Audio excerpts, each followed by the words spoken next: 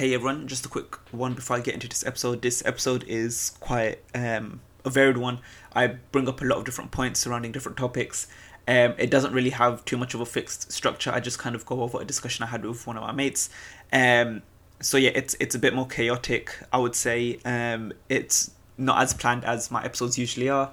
But yeah, I hope you guys still enjoy it, and I'll speak to you soon. Hey guys, how's it going? Welcome back to another episode of Blockchain and Beyond. As always, I'm your host Farzan. On today's episode, I'm going to be having a bit of a discussion about Bitcoin, blockchain, and its impact on the environment. And this really stems from someone who reached out to me, one of my friends.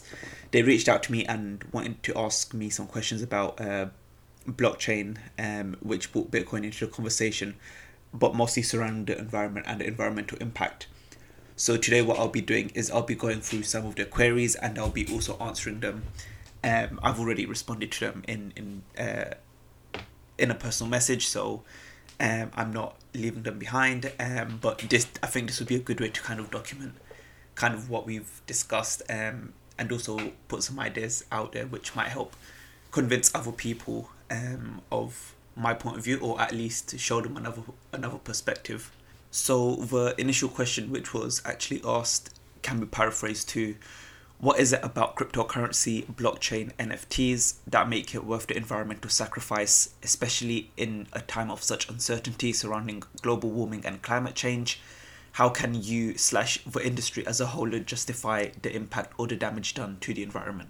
So I understood this question as kind of pointing a finger at Bitcoin and Ethereum, as these are the two biggest ones we see in headlines regarding energy consumption and environmental impact.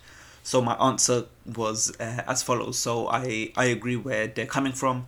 There are some blockchains which end up enabling cryptocurrencies and NFTs that consume a large amount of electricity. For example, Bitcoin and Ethereum are the largest sources of this, with Bitcoin using more electricity than Norway. So here I agree with the problem statement that there is a large electricity consumption from these networks.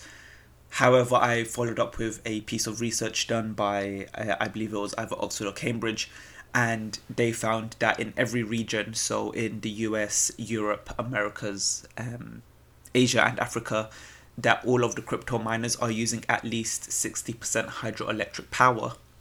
And another power study showed that hydroelectric only accounts for 7.3% of the US's total electricity generation.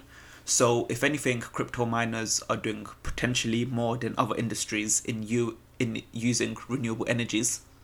Obviously, this only accounts for hydroelectric power. It doesn't look at solar or geothermal or even wind power. I then go on to mention that there are also alternate blockchains. So in this example, I use Polkadot. I use Polkadot because this was one of the ones that I had researched about, and was able to find these sources of information relatively quickly. So I mentioned that it uses a different mechanism to get everyone to agree on the state of the blockchain, and this is the proof of stake consensus algorithm, and this is what leads it to have lower energy consumption. And one piece of research said that Polkadot's entire network power consumption is equal to that of 8 average US households, or the same as a 1 5-star hotel. And I kind of ended this point with that if there were no new use cases to come from Polkadot for the next 10 or 20 years, to me, the electricity consumption done by the Polkadot network is quite small and a reasonable cost for research and experimentation of new technology. At this point, I also brought up a project called Chorust. So they are buying land and planting trees, where each tree will be represented by an NFT.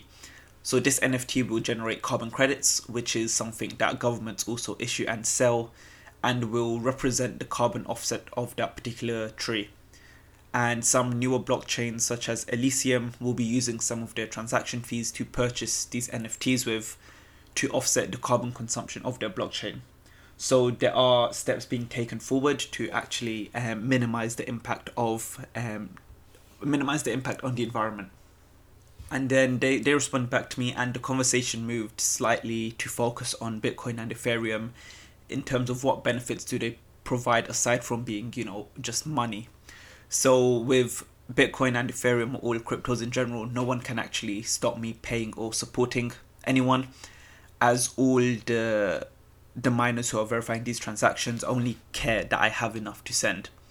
So I also brought up a example. So in Canada, Justin Trudeau froze the bank accounts of people who supported the truckers' protest, even if the donation was done before the protest became a quote-unquote problem. If I had donated using Bitcoin to a Bitcoin address, they couldn't stop me if they wanted to. Another example I've brought up in recent times is that Ukraine has started to accept donations in crypto. So this could be in lack of response from the West, or it could be due to other reasons, but I as an individual could support them knowing that my money is going directly to them, rather than through other groups where funds can be obscurified. And Ukraine are using this crypto which has been donated to purchase rations and also defense equipment. We've also seen similar cases in Burma, where the people's government is using crypto to undermine the forced military coup or government which is currently in place. And another bit more, almost of a niche example I brought up is that if I wanted to move to another country, I could store all of my funds in Bitcoin or any other crypto and quite easily take it with me to any other country, where I could then use, for example, crypto ATMs to cash out my crypto and use that as money in this other country. Whereas if I was to use my credit card, I may face problems such as my bank may block the transaction because it's from a different country, and they'll have security measures in place to also prevent this. And if anything, it can just cause a bit of an inconvenience, whereas crypto offers another avenue for me to, go on holiday to another country, withdraw some funds through, a crypto ATM, and also enjoy myself without having to be afraid of that my account will be blocked or my transaction will fail, no matter where I am. And then after this, the conversation slightly changed. So I brought up the point of self-sovereignty. So it's the other word that I would use instead of freedom. So with crypto, I can own the said asset and no one can influence it. And yes, I also own the physical cash that's in my wallet, but if I left it there, the government at some point will probably devalue my currency, whether that's through quantitative easing or through other measures. However, with something like Bitcoin, it's not possible to just make more or to inflate away my holdings. So this was the idea behind the gold standard of currency back in the 1900s, where your notes can be exchanged for literal gold and no one could stop that. But with Bitcoin, it's potentially a re-emergence of it, but now everything would be digitally and instantly verifiable. So the benefit of crypto being here, that it can be stable in the sense that your holdings will remain the exact same over the next 5, 10, 15, 20 years. Whereas in traditional fiat currencies that we currently use, such as the pound or the dollar, my holdings will lose value due to inflation every year by default, by just me holding said currency. But I also had to, at this point, bring the conversation back to the environment. And I think it comes down to personal priorities, and I'm not trying to use this as a cop-out, but I'll try to use an analogy. So cars contribute to global warming quite a lot, and most households have cars. Cars are deemed useful or necessary to most, and it makes it easy to get around, it saves time, etc. Some people will not have a car to not contribute towards global warming or other reasons. Perhaps it's too expensive, they just don't want a car, or there's enough public transport around. And with cars, electric vehicles will use more renewable sources of power. The question is the push for renewable sources of energy a car industry cause or a global environmental cause? I would personally say it's an environmental issue, which is leading to developments in renewable technologies, which impacts in electric vehicles. Similarly, I will apply the same logic to crypto and blockchain. It consumes a lot of electric, a majority of which is from renewables. And currently to most it is deemed unnecessary, which may change over time. And to some it is deemed necessary or quite useful, self-sovereignty being a potential reason why. And that is a reason used to justify the environmental impact. And then we can also apply the same question as above. is the push for renewable sources a crypto industry issue or is it a environmental issue? If renewable energies were to become more cheaper and more available, would that not in turn impact all of the crypto industry and also the car industry to use these renewable energies? And then kind of a bit more of a wider point, who is responsible for saving the planet? Is it us as individuals? Personally, I don't have a car. I will walk or use public transport. Or is it governments and corporations? Should they have stricter regulations on emissions? Should traditional oil companies have more restrictions imposed on them to drive them away from oil and towards renewable energies? I don't know. That's probably a lot larger discussion to be had. And then as a final point, I mentioned that the price of solar panels or solar power is actually been decreasing quite a lot.